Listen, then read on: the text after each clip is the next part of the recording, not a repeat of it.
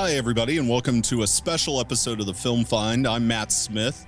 I'm not always the host on this show. Usually it's Adam Portress who's joining me today, as always. Hello, everyone. How you doing? Just good. Good. So we're doing a little special thing this week. We're discussing a new Netflix show, Stranger Things, that came out last weekend and has kind of become a huge sensation, right, Adam? It's a sweep in the nation, from what I understand. It is indeed. People are dancing in the streets. Every guy grab a girl. That's what I say. For those of you who might have stumbled upon our program just because we're talking about this show, and welcome to you, this is not normally what we do here at the Film Find. The Film Find normally just reviews new releases every single week, as many as possible as we can squeeze in there. 2, 3, sometimes 4. Indeed. And we have kind of gotten off of a schedule lately, so we thought this would be a fun way to get back on schedule and throw out some extra content because we were just both enamored with Stranger Things. It's a fun little show.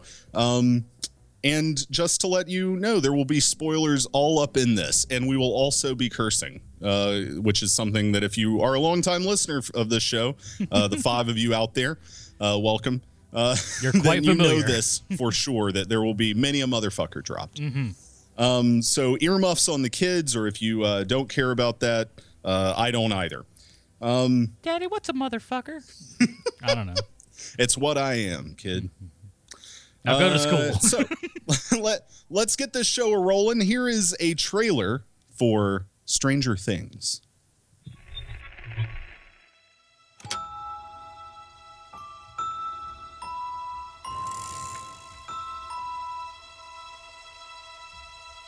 This is Hawkins.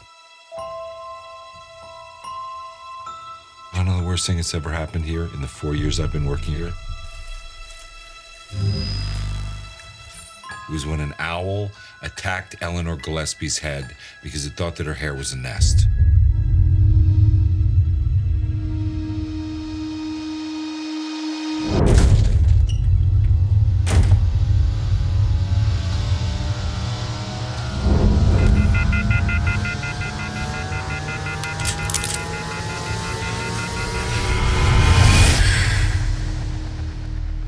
Out of 100 times, kid goes missing. The kid is with a parent or a relative. What about the other time? What? You said 99 out of 100. What about the other time? The one!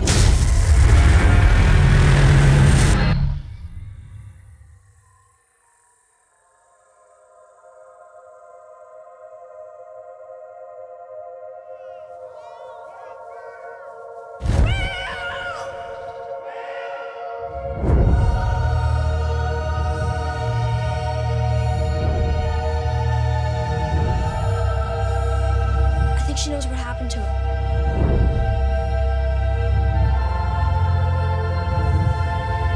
And the girl? She can't have gone far. What the hell?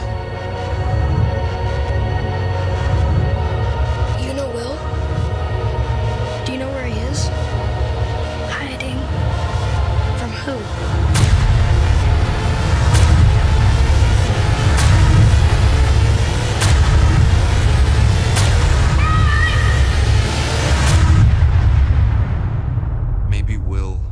Saw something that he shouldn't have.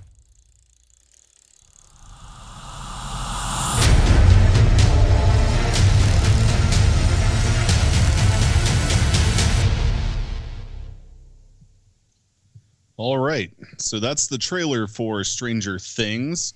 This is an original series on Netflix. It's created by the Duffer Brothers, Matt and Ross, and produced by Sean Levy, who also directs a couple of episodes. Honestly, the best things Sean Levy has ever directed are the 2 episodes for this that he's done. Although we like Real Steel, right, Adam? We talk about that. Yeah, Real Steel was fine enough for what it was supposed to be. I mean, I liked it well enough. But yeah, this is of his involvement in most things. This is the thing that I dig the most at this point, I would say. But I mean, I'm not a fan.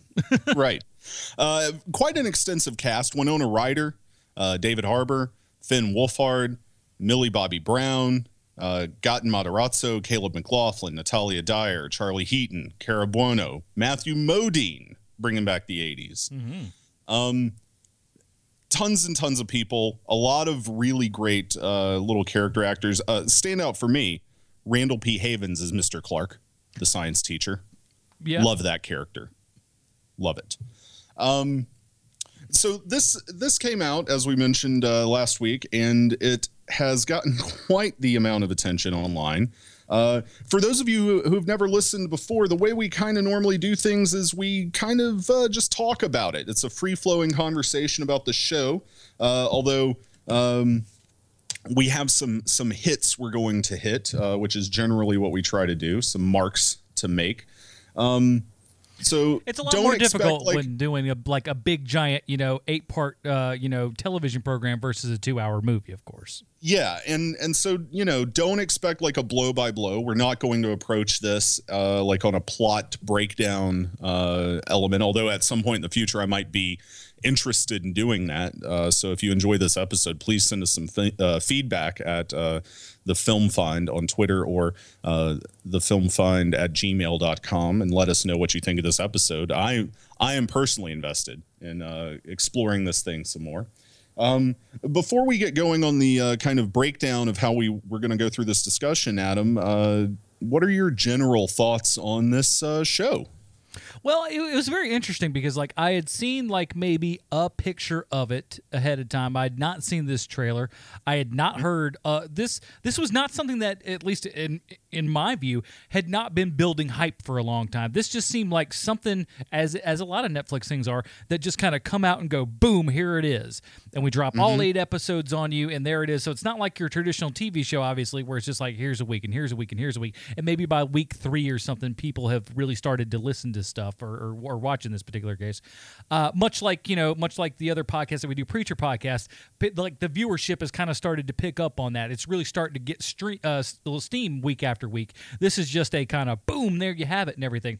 And I didn't really know anything about this show going in other than the fact that, hey, it's set in the early 80s.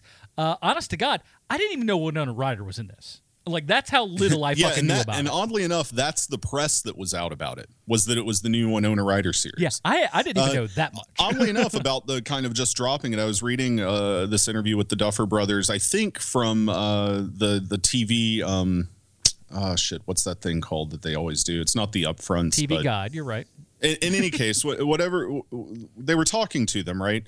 And they essentially claim that they were making the effects shots right up until the debut, and then as soon as they were finished, it got uploaded to Netflix and dropped. Interesting.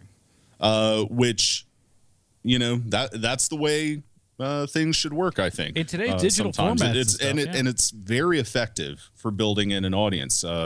This series, I would imagine, is probably their most watched thing since maybe Orange is the New Black became such a huge sensation. Well, that's the tough part because Netflix does not, and they don't need to, anything. right? Nor do they need to. You're right.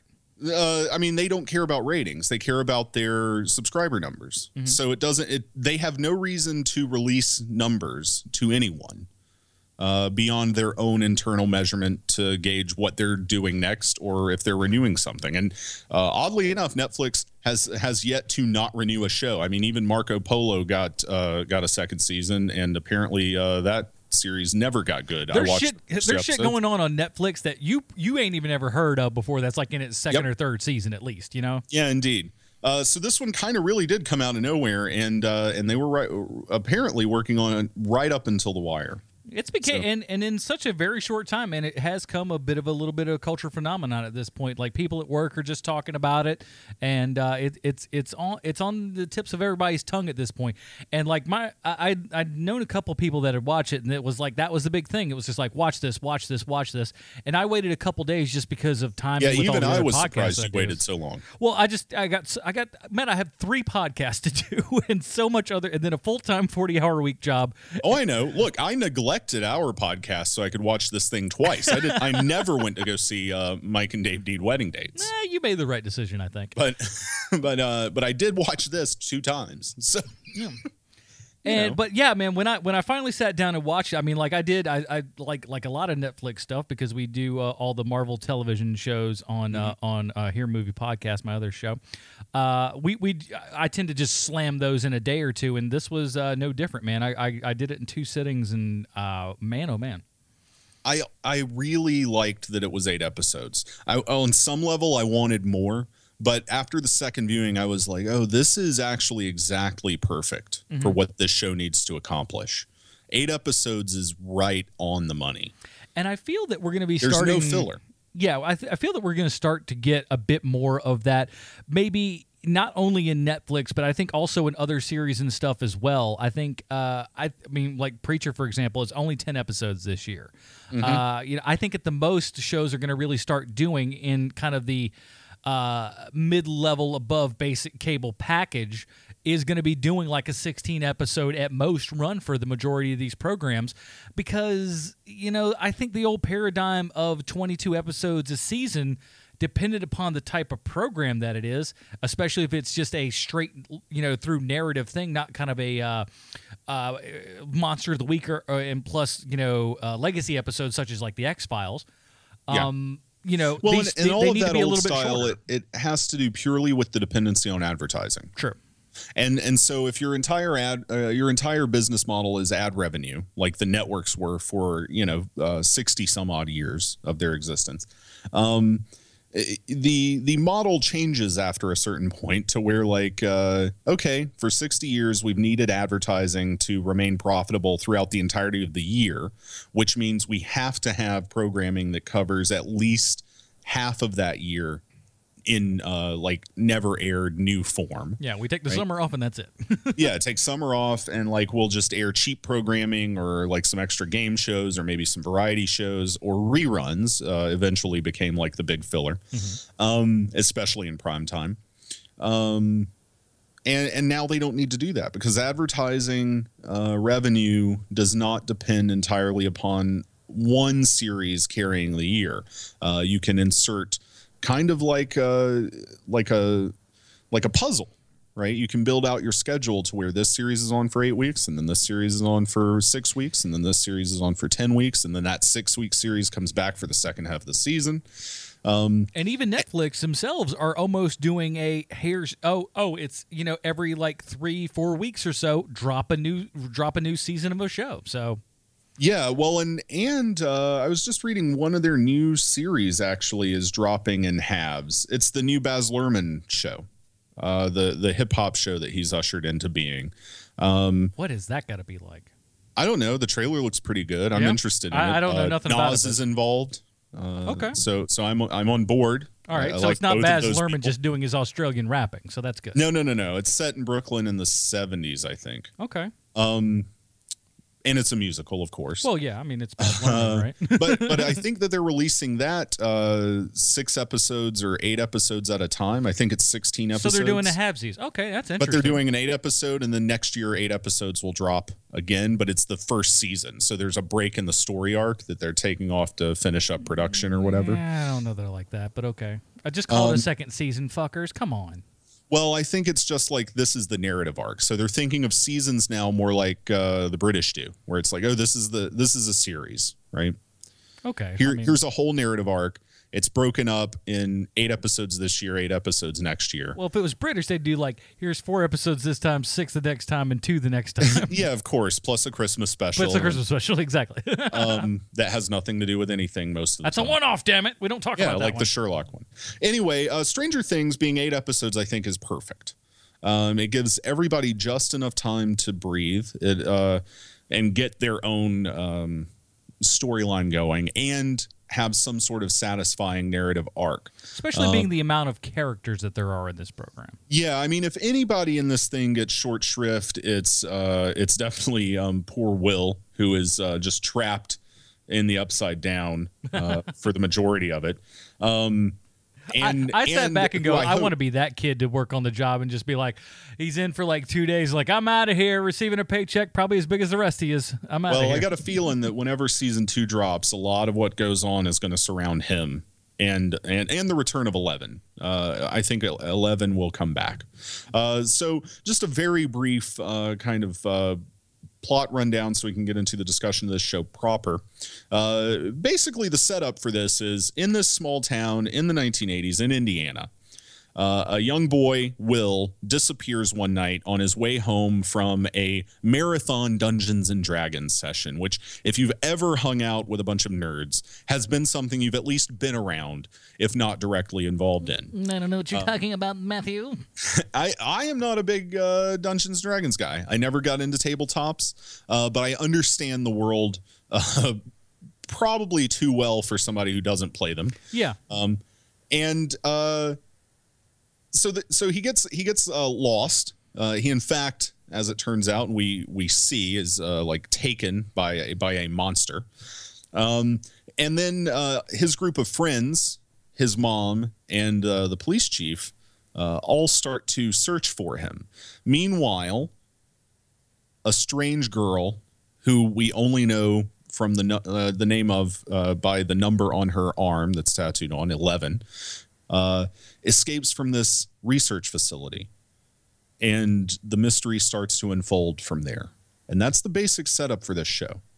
Winona Ryder plays the mother. David Harbour plays Police Chief Harbour, right? Hopper. Yeah. Okay, I wrote Hopper. that. All right. So that other O's got a little bit of tail on the end of it. What does it matter? Yeah, Jim Hopper. Fuck you. And then the four kids, Mike, Dustin, Lucas, and then 11 once she joins in. Mm-hmm. And then the older sibling of Will, Jonathan, and Nancy, the older sibling of Finn, right, join in. And I got to say, that's a lot of characters to kind of keep track of. The show handles it masterfully, I think. And all of their stories are pretty fucking compelling. Well, there's a good way that they do this, and that I think that helps also kind of keep everybody straight and everything.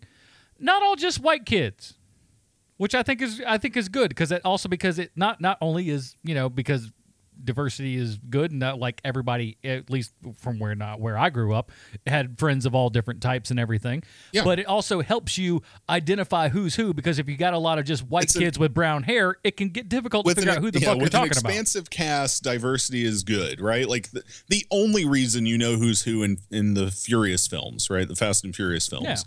Is because they don't all look like Paul Walker. Because if they did, you wouldn't know who was who, because the characters aren't super deep in those movies. Right.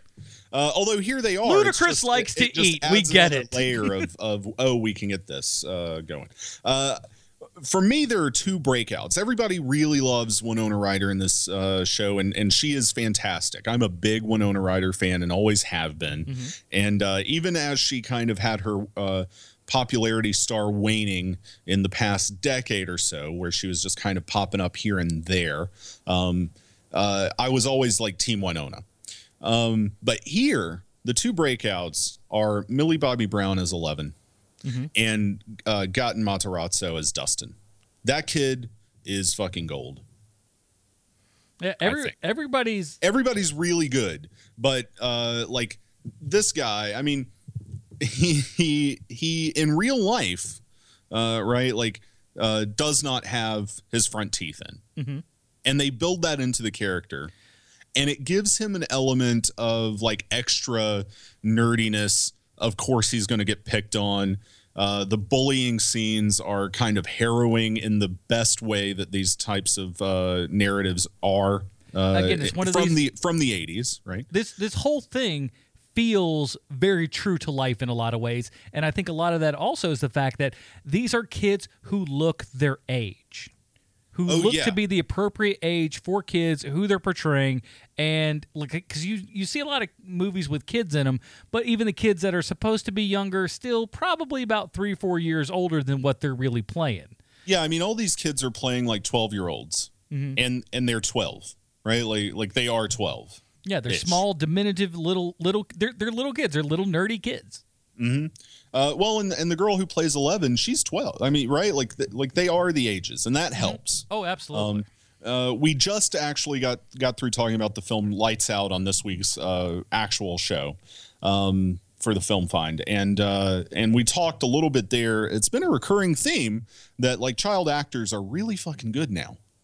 They're just really good, and if you watch this show, there's not a weak link in any of them, which is astounding since like really like a half of the cast that has any names and screen time is children. Mm-hmm.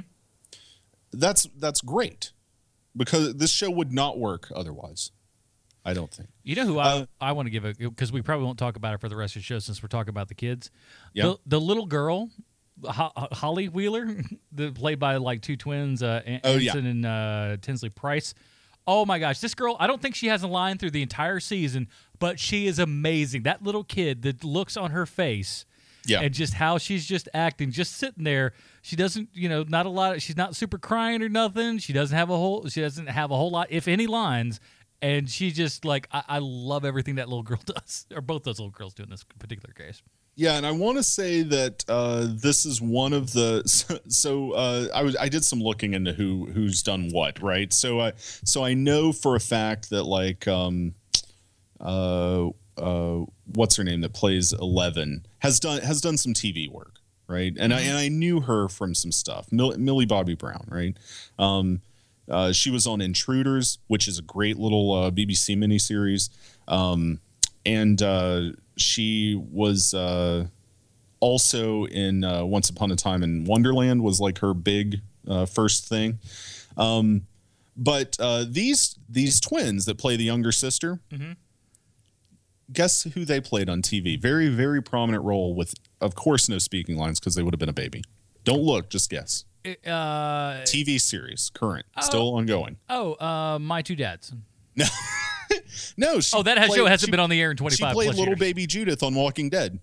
Oh, get the fuck out of here. For like a season or two. Yeah, it was the twins that played that baby. Huh. I mean, like there's a new twin set playing that baby now. That's funny. I like that. Yeah.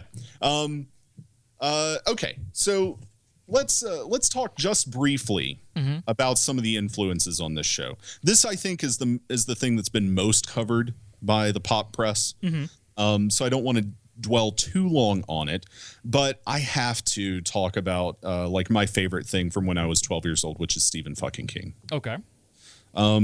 Stephen King, and this is all up in everything the Duffer Brothers have said about this show, right? Stephen King is like a formative experience when you are a teenager or preteen in the 90s, growing up and reading this stuff. Is like your rite of passage, right? Sitting down to something like It, which is 1,000 pages long, as a traumatic horror novel when you are a preteen or early teenager, is transformative. And I really think that, I mean, there's a lot of talk about Spielberg, and we can talk about how this show breaks down these influences a little bit, because I really think there are a few different things going on. But this, especially All the Kids, it's a Stephen King book, I think. Yeah. I mean, primarily It and Carrie. Some Firestarter, but It and Carrie primarily. There's that. I mean, hell, there's even a shot that pretty much is Stand By Me, even. Oh, yeah. Well, I mean, that's like the big one, right? I mean, one of the episodes for this show is literally called The Body, which is the name of the Stephen King story that Stand By Me is based on. Right. But just as a general narrative arc, I mean, I think all of that stuff is very informative for what these kids are doing. I don't think it's so much the Spielberg at all. A lot of people talk about E.T., and there are definitely some of those moments, particularly when you're dealing with like the government as authority. There's a shot right in the beginning that is just like, it is pretty much a straight lift, which is great. Right? And the bike scene toward the end, right? When they're being pursued by all the vans. Straight homage, right? But I believe that I also read this. They said that there are basically three influences, and that they cover different areas. And so I'll take your thoughts on this, Adam. The kids, according to the creators, right? The kids are in that Stephen King early 80s realm. Okay. The teenagers are essentially in a slasher movie. And all of the adults are in a late 70s, early 80s Spielberg film. Okay, I can see that. And so when you watch how their storylines overlap, those influences bleed into one another. But I think especially with like the psychosis, the borderline psychosis of Winona Ryder's character, Joyce, right? And how she obsesses over the lights, right? That's Richard Dreyfuss in Close Encounters. Oh, 100%. Right? 100%. When the kids are on the railroad tracks in that fourth episode, that's Stand By Me and It, right? It's every small town Stephen King horror book all together about coming of age, right? And when the teens are all alone and having sexy time, and poor Barb goes out on her own and gets taken. Yeah, out by the pool and everything, and then lurking. That's a slasher. The lurking in the bushes, and then the creature. No, yeah. So what I just want to say about these influences is like they're all pretty explicit, but the way they function together does not make it seem like it's screaming, bullshit. "Look at me!" Yeah. I mean, it's highly effective pastiche. And I even like, and I'm not the biggest of fans either. So like seeing it and enjoying it coming from me is high praise, I think. But there's some David Lynchian elements as well. Oh yeah, small town, right? Corruption underneath, some weirdness just underneath the surface. We're trying to figure out what happened to this person, little Twin Peaksy kind of vibe and all that kind of jazz. So yeah.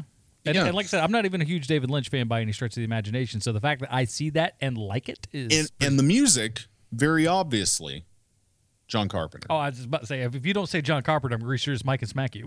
Yeah, no, very. I think, this is all highly commented upon, so I don't want to talk like we're coming up with a bunch of shit. No. But I did watch this without reading anything about it, and immediately these are apparent. Because like I said, I knew nothing about it going in. But right, that's what I'm saying. Like, you still watch it, and if you're familiar with any of this stuff, you're just like, oh, that's from that. This is this. But it all blends together into this thing that just works completely on its own. I have it written down somewhere because I keep record, but we see generally, you and I, in order to do this show, somewhere in the realm of like 160 to 200 films a year. Right. This is the best thing I've seen this year, period. It's pretty up there on a personal level for me. Like it is just, I could watch this all week long, over and over again, and be completely satisfied. Not in perpetuity, but like, if I watched it like a third time next week, I'd probably be totally down with it again. I may wait like a week or two and then do it again, but I'm definitely down for at least for a second or third viewing before the next season. So yeah, well, I think you'd have to, and I gotta say, there were things that I noticed on the second time through that I did not notice the first time through. It does play that way. It's really nice, actually, to have a show that you can dive into and be a little bit obsessive with again. Fandom does not always get that, or we get it too much. Well, or we make up stuff to be obsessive within those shows. No, that's true. I as part of many fandoms, I know that's true. Oh yeah. Okay. So let's go through just some of the key moments in the show. Things that stood out to you as far as the plot is concerned, right? So we've got the basics set up. What are some things that you liked? Feelings about how the plot plays out, twists, turns, revelations, that sort of thing. Well, to me, the biggest thing is how the show develops and unfolds in front of us, because that's the biggest thing. And I liken this back to something Tarantino has said a couple of times, and when actually commenting about Stephen King's work. Yeah, he says the reason that you love Stephen King's movie or books and everything is that they don't start off as just, by and large, they don't start off as just like crazy, horrible, horrid things. Right. You have a story. You get to love these characters, and then he puts those characters through hell. And it's because you're invested so much in these characters that you don't want to see them put through hell. You want to see them come out on the other side.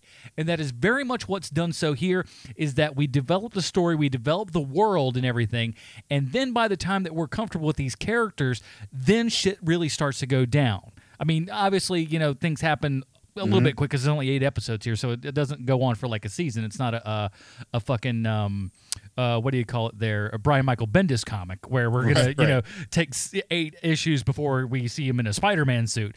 But it takes it goes a little bit further. We develop the characters, and then shit starts to happen. And I think that is where this show's major positive thing comes from. I'm losing the word here, but no, because we get to the point, that... if we would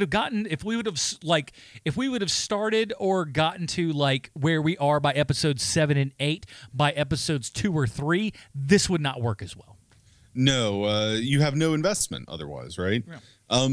You're right. I mean, like the pace of this thing is pretty quick, but it's so divided among characters evenly that it feels very deliberate and disciplined. Mm-hmm. And really, for the first 3 episodes, the biggest thing that happens is all at the beginning of the first episode. Mm-hmm. Right? It's Will being abducted or absconded to this other dimension, and 11 escaping the lab and meeting the boys. Mm-hmm. Those are the 2 big things for like 3 straight episodes. Beyond that, it's all character development, and then you get to the 4th episode, where it's just like revelation after revelation after revelation. Right? You find out that you have found out at that point that the body of Will that has been brought out as the corpse is filled with literally stuffing right? Like, that you get just stuff like at the fucking Build-A-Bear workshop. They build a kid workshop and fucking stuff this kid with that. And I mean, which I loved. I was just like, that is fucking brilliant, right? Because it's so weird, and but in a very practical way, right? Yeah, and we didn't mention it, but this is also very X-Filesy too. Oh, in the best of ways. Yeah. Well, yeah. I mean, I think that goes without saying, right? Yeah. But then, so we get all of this stuff going on in episode 4, and then episode 5, I think, might be the most nuts. Right? This is the one where we get the great thing right at the beginning, where all the kids are like, "Okay, so where is Will? He's in the Upside Down. What's the Upside Down?" And then they pull out their D&D manual. Oh, so good. Well, yeah, they pull out the thing, and then they're like, "Hey, here's what we did on this," and a literal. Well, but they're like, "Oh, the Veil of Shadows." Right? This is how they understand what's happening to their friend. Is the D&D manual explains literally interdimensionality. Right? And flip side universes. Mm-hmm. It's like, let's flip, like, here's where we are right now. Let's flip the board over. Here's where he is. And then at the wake for their friend, they sit down with their science teacher and get him to explain the physics behind it, which is one of my favorite scenes I think I've ever seen in anything. It's so good, right? This is also the episode where the sheriff, right, where Hopper has discovered that there are bugs in his house, like listening devices in his lighting equipment, his lights. And so when he goes over to Joyce Byers' house and wants to talk to her about his discovery with the body, he has to go through every single one of the fucking Christmas lights that she's put up. Oh my God. I mean, right? like that just like drove me bonkers. I'm like, oh, holy shit. Which that's a reference to The Conversation. Right, the Francis Ford Coppola film. Nobody talks about that, but there's a scene in The Conversation after Gene Hackman's character has become so paranoid about people listening in on him and surveilling him that he literally rips up floorboards in his house. It's been a hot minute. Everybody, if you haven't seen The Conversation, just go watch that shit right now. The Conversation and Blowout, the Brian De Palma film. Two very good ones. Two amazing That's a great films double feature about right there. obsessive paranoia. That scene in episode 5. And then the other, I mean, this is where also in episode 5 is where the like Stand By Me stuff really comes in. This is where Dustin, the kid played by Gaten Matarazzo, he comes out and he's like, "Give me all your compasses," and he has this scene that is just fucking brilliant, where he explains how compasses work to the kids, and then they decide to set off on this journey, and they're walking down the train tracks. Right? This is the obvious moment. Right. Of what this is referencing. But all those things in episode 5, and the fact that we don't get any of those amazing things for 5 episodes and it still works before that, I think is like kind of brilliant. I want to talk a little bit about 11. Okay. So I think that this character is one of the strongest points of this show.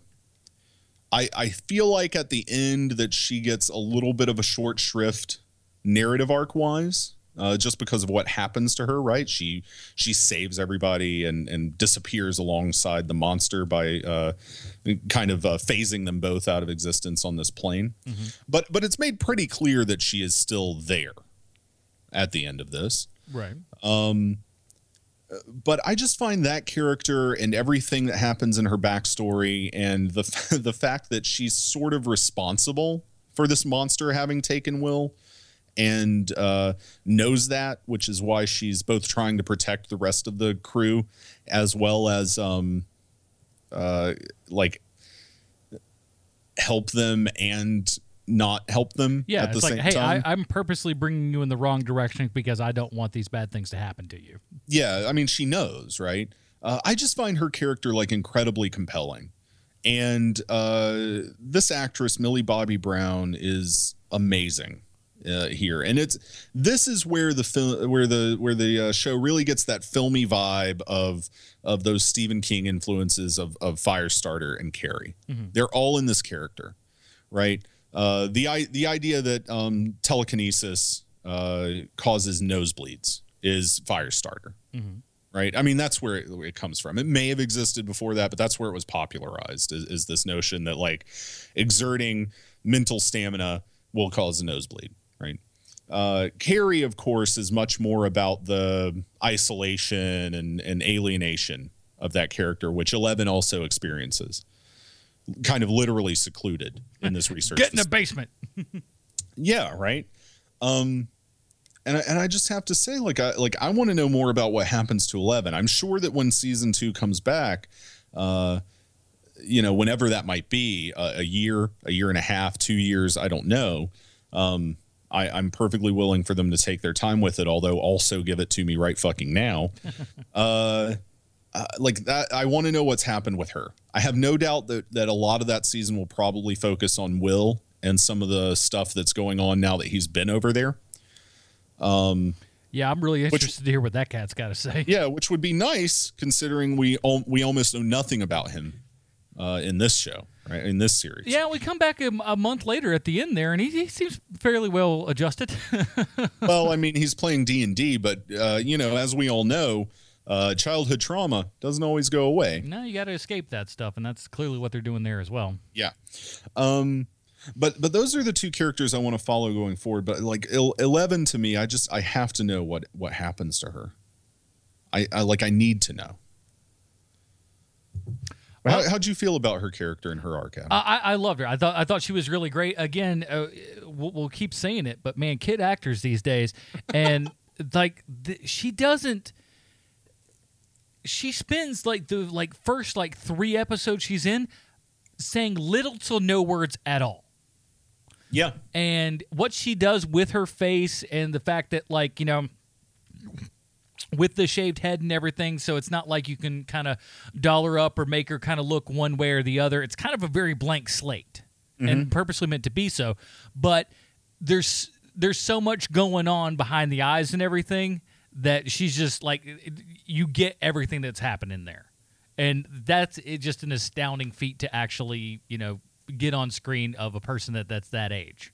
Yeah, I agree. Man. But here's the thing. So, yeah. And I don't know if I wanted to save this till a little bit towards the end. I don't know how long we'll end up going here. But I'm going to say something I think is a little controversial. I'm two ways about it. Yeah. But bring it to me. Before this show was finished, by episode 6 or 7, maybe, I really wanted this show to, this season, to just end. And I don't mean like, God, please, can this fucking thing stop? Not that at all. You just wanted it to not have more later. Exactly. I wanted it to have this is 8 episodes and we're done. Yes, I wanted it and I didn't want it. Yeah.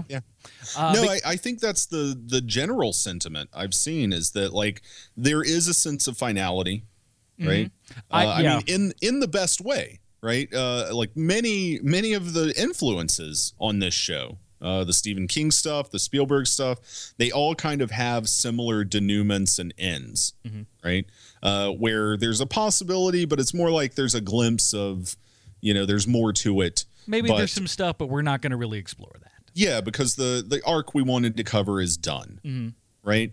And so I think that, the way to think about this going forward might just be it's not a series in the conventional sense of a straightforward continuing narrative, but literally a sequel.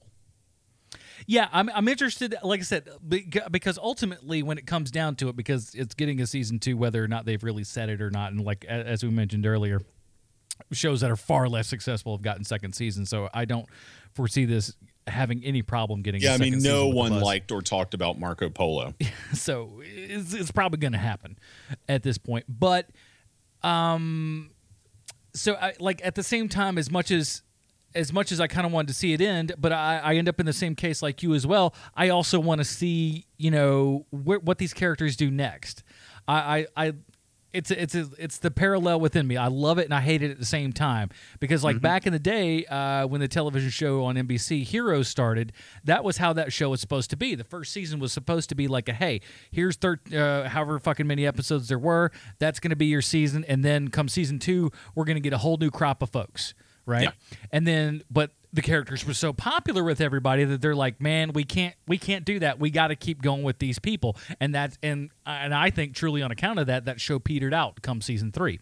Yeah. And so I guess in a lot of ways for shows that are kind of this nature, I don't want that to happen. And not that I have anything that would, give me pause at this particular time to say that would happen, but the possibility is always there that season 2 comes around and you're just like, fuck, this isn't exactly, I don't want exactly what I got in season 1, but I want it to at least live up to or be better than the first one. It's going to be tough to do that. And I think with a more kind of anthology, if you will, series, that this would be hey, here's your chunk and then we're done, is great.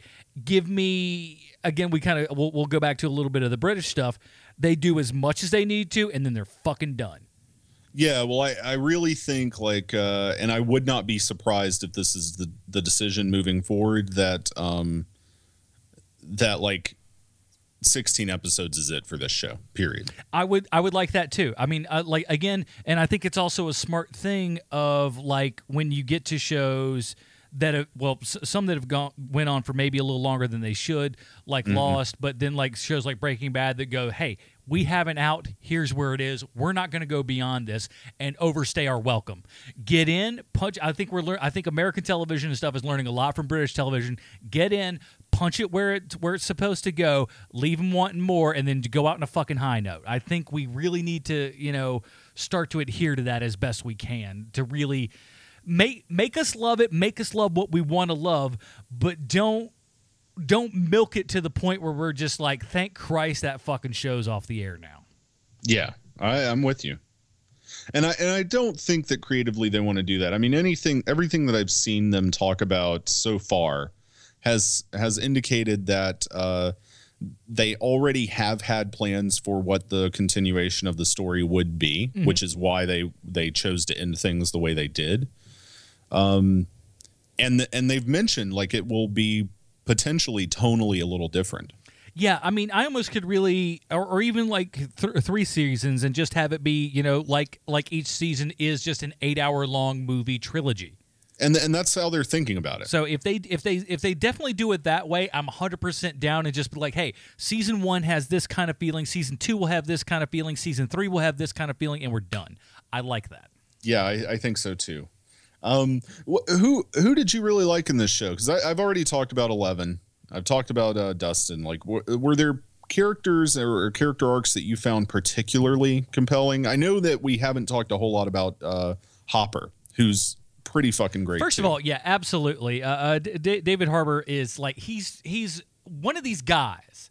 Yeah. That, like he's one of our great character actors, I think. He's Judy Greer without the vague name recognition that she has. Yeah.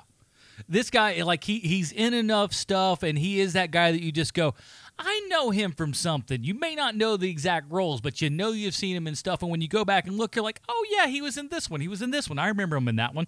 Yep. And a really strong guy.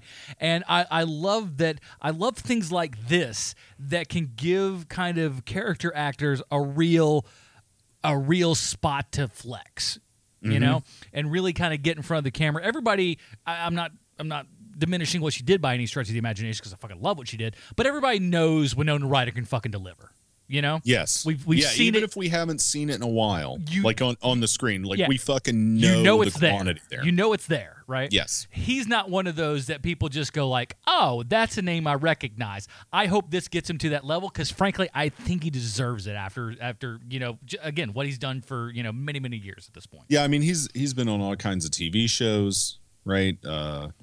Plenty of movies. He's great in like small roles in like Equalizer and End of Watch. He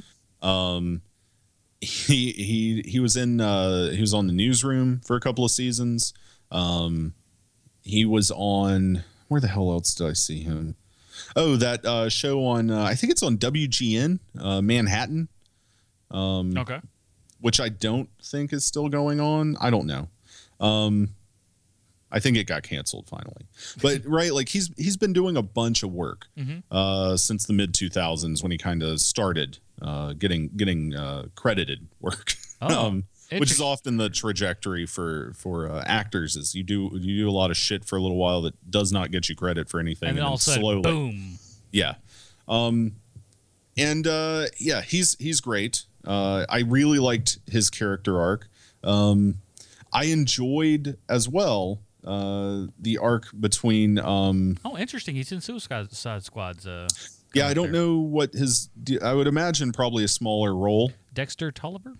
I don't know who Dexter is. That one of the main? I don't think so. I don't think so, but Maybe it is. I'm not as familiar with those characters, I'm going to be quite honest. Beats me. I've read the comics and I'm not familiar with them. That should tell you where I land. It looks on like he's in the just fairly general. top cast here, at least according to IMDb's. You know Well, how that there you works, go. though. Sometimes those are weird. Well, yeah, who knows? But no, the kind of trajectory between Mike and Lucas is a fun little relationship to watch. It's really like the main conflict comes between them after 11 has been leading them astray with the compasses, and Lucas accuses her of potentially rightly so of not wanting them to find Will. Right? Oh, that's the great part, is like, because you look at because the kid gets pissed off, and you're right, it's absolutely rightfully so, because he ain't wrong. No, I mean, and it's not it's it's very obvious that she has been doing it. So the accusation is not like she is leading us astray. It's about why, right? And he gets pissed off about the why. And they get into a little tiff, and of course 11 throws him away, and then it's like a little while before they make up and are friends again. I mean, it's well into the next episode. Well, and the great part about that is that it really shows these kids as proper friends, as being submitted in there. They've got kind of rules with which they abide by, and that's their kind of code and their credo with each other, and that's it's how the they Goonies roll. moment. Yeah. right? Like when Dustin steps in and tells Mike that he has to apologize first, right? Like that's it. There's a rule and there's a structure, and this is how things have to do. And that's very much an honest friendship moment, like true friendship. And also a little bit of that's how they understand how the world works, because they're big D&D nerds. Right. Right. We there's have a a rule to code. this. Roll the 7 and apologize, motherfucker. Okay, I think we've covered kind of generally everything that we should talk about. Do you want to do a little bit of wrap up, final thoughts on this, Adam? Yeah. Now I will say this. This is Yeah. something that we didn't really talk about too much. Yeah, let's talk. But I think it's very interesting. Let me see if I can. Well, no, I can't find it right. I was gonna see if I could find like a clip or something. But Joe Carey's character Steve, the kind of the wannabe boyfriend of the sister character, Yeah. We kind of yeah. preppy guy. The jock. Yeah. Yeah. I look at him and all I could think of, like, he's good. He's good. I'm not denigrating the kid at all. He does great. But with the hair and everything, all I'm looking at I'm just like, I'm wanting to hear a John Ralphio line come out so hard. Because I'm technically homeless, and I just want some shit like that going down. Because all I see when I see that kid is fucking John Ralphio, just being that's because John Ralphio's like he's the grown up version of that kid. That's what I'm hoping, Right. man. I'm hoping that we get to just. Although you know what's nice about Steve is he also has like that little character turn as well. Like as a show that gives kind of all of its main characters a moment of pure development.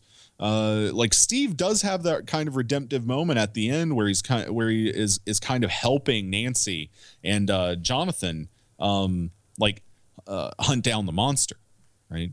Yeah, and it's interesting to see where that kid will go in the future, because he's proven himself to be a little bit better, but it's not like he's one of the gang at the end. He's still kind of the outsider. He's still kind of, with the girl that you don't know if you want him with her or not yet, Yeah. So it's interesting. I thought that was a very interesting play, because it could have really gone. Traditionally, it would have gone like, oh, he pretty much becomes almost, because he's a little bit older, it's tougher, but more or less, accepted one of us in a way. Maybe not as equals with the kids, because obviously they're younger, but kind of on a more equal footing with everybody. And he's not quite there, but he's not also a douchebag either. Yeah. Not a complete asshole or anything like that. So I think I thought that was a very interesting way to kind of end things with that character. We also, we didn't really talk about him at all, but he's kind of central to how things go here. Dr. Martin Brenner, Matthew Modine. Yeah, Matthew Modine's doing some interesting stuff here. I think it's an interesting character for him, because Modine has a reputation as an actor where it's not necessarily understated that he goes for. But here, I mean, quite honestly, he probably has fewer lines than even Eleven does in the majority of the episodes. It's coming fairly close, yeah. I'd put him at probably close to par. And we learn less about him than most of the main characters, which is something I would not be adverse to exploring in a second season as well, via flashbacks, which is actually where we mostly learn about him here, is in flashbacks. Old Papa. Yeah, I think that's going to be. I'm really interested to see what if we explore that supposed relationship, because I don't believe that's her father at all. No, not at all. Right. And this is what's crazy about that plot line is that like the US government did those tests on people, right? I mean, this is the like old school CIA LSD isolation chamber experiments, right? It's Altered States, to talk about another influence on this. It's fucking William Hurt in Altered States, and the Men Who Stare at Guts. little bit of that too. Yeah. Not as funny, but you know. But yeah, I really liked Matthew Modine as well. I want to know more about that fucking character. Yeah, but also I think that's also like a very strong bit to it as well, and I think things like programs like the X-Files did so well was we're not going to give you all this shit. We're gonna hold back as much as we can, and like, you know, we don't know who the cigarette smoking man is for a while. Yeah, not proper, you know. Oh yeah, and, exactly. And I think I like mystery and stuff like that, and I think that is one of the biggest things for this entire series is the culmination of everything that they're doing as far as like, and it feels. It's so bad because it feels cheap to say it's like homages and references and things like that, because it is and is not those things at the same time. It's really almost a roundabout love letter to those things without being those things, which I think is a very important thing. You don't see this and just go like, oh, that's from that, that's from that, that's from that, because it screams out to you that that's what it is, slapping you in the face with a cold fish going, look at this motherfucker. It's just... It lets those things happen. Now, you can't help but see those things, but it's not just trying to telegraph it to you just like, look at that shit here. It's just like, hey, here's what we got. Enjoy. Indeed. And I did. Yeah, I enjoyed the hell out of it. I'm going to, like I said, I'll probably watch it again soon.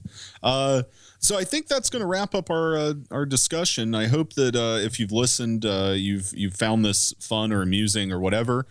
Feel free to email us. I'm not adverse to just talking about this on our regular show, or even potentially doing one-offs in the future. If you want me to dive more into this shit, I'm perfectly willing to, with a variety of people. If Adam doesn't want to keep talking about this fucking thing.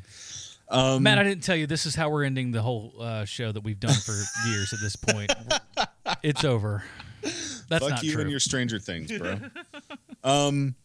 So email us, filmfind@gmail.com, thefilmfind@gmail.com, and follow us on Twitter @thefilmfind. Adam, where can we find you on the net, sir? We got a lot of stuff out there, Matt. Not only do I have this show, which, by the way, if you're so kind, drop us a 5-star review on iTunes and stuff. We'd really appreciate that. It helps get this show out to other people who might like it. So if you dug this show, hey, man, there's a ton of stuff to go back and listen to. And if you're not like somebody that goes and says, hey, I don't watch a lot of new release films, by the time that, you know, we've got enough material that's so far back that chances are you've seen a lot of the stuff that we've done. So year and a half straight in the bank. Fucking just go check that out, and even some more couple of stuff even before that. Even. Yeah, so long before, just straight through year and a half. So check it out, though, man. So there's a lot of stuff out there, and of course I have 2 other podcasts. One is called Hero Movie Podcast, where every single week we discuss a superhero movie, be it an old one, a thing that's right out in the theater, or even going to some television, be it things like The Flash or older television shows. We did a couple episodes of Green Hornet from the 60s a couple weeks back there. So everything from shorts from the 40s to the newest of the new. We talk superhero stuff over there and relate every movie, I shit you not, back till Sylvester Stallone. That's just what we do on the program. It's a weird good thing, segment. and it fucking works. Yeah. Believe it or not, it's a thing. And, of course, our other podcast that Matt and I also host with 2 other guys who also are with me on Hero Movie Podcast. Preacher Podcast at Preacher Podcast on iTunes, Stitcher, Google Play, all those kind of fun places. And, the season wrap-up of that is coming. So if you're one of those people who are kind of binging on Preacher and stuff later, go and look at that stuff, man. We got shows that are specifically for and related to the television program itself. Or if you're a big fan of the comic books itself, we have Word of Garth episodes that are supplementary to that. So you can actually go through and kind of get down to nitty-gritty of comparisons between the comic books, crackpot ideas, and theories and all that kind of good stuff. So check all that stuff out too. Yeah, and if you want to follow me online, I'm on Twitter @Matt_Boyd_Smith. I'm also on Tumblr, conspiracymediatheory.tumblr.com, and I think that's going to do it. For Adam Portress, I'm Matt Smith, and we'll see you guys hopefully on a new episode of The Film Find. Take it easy, everybody.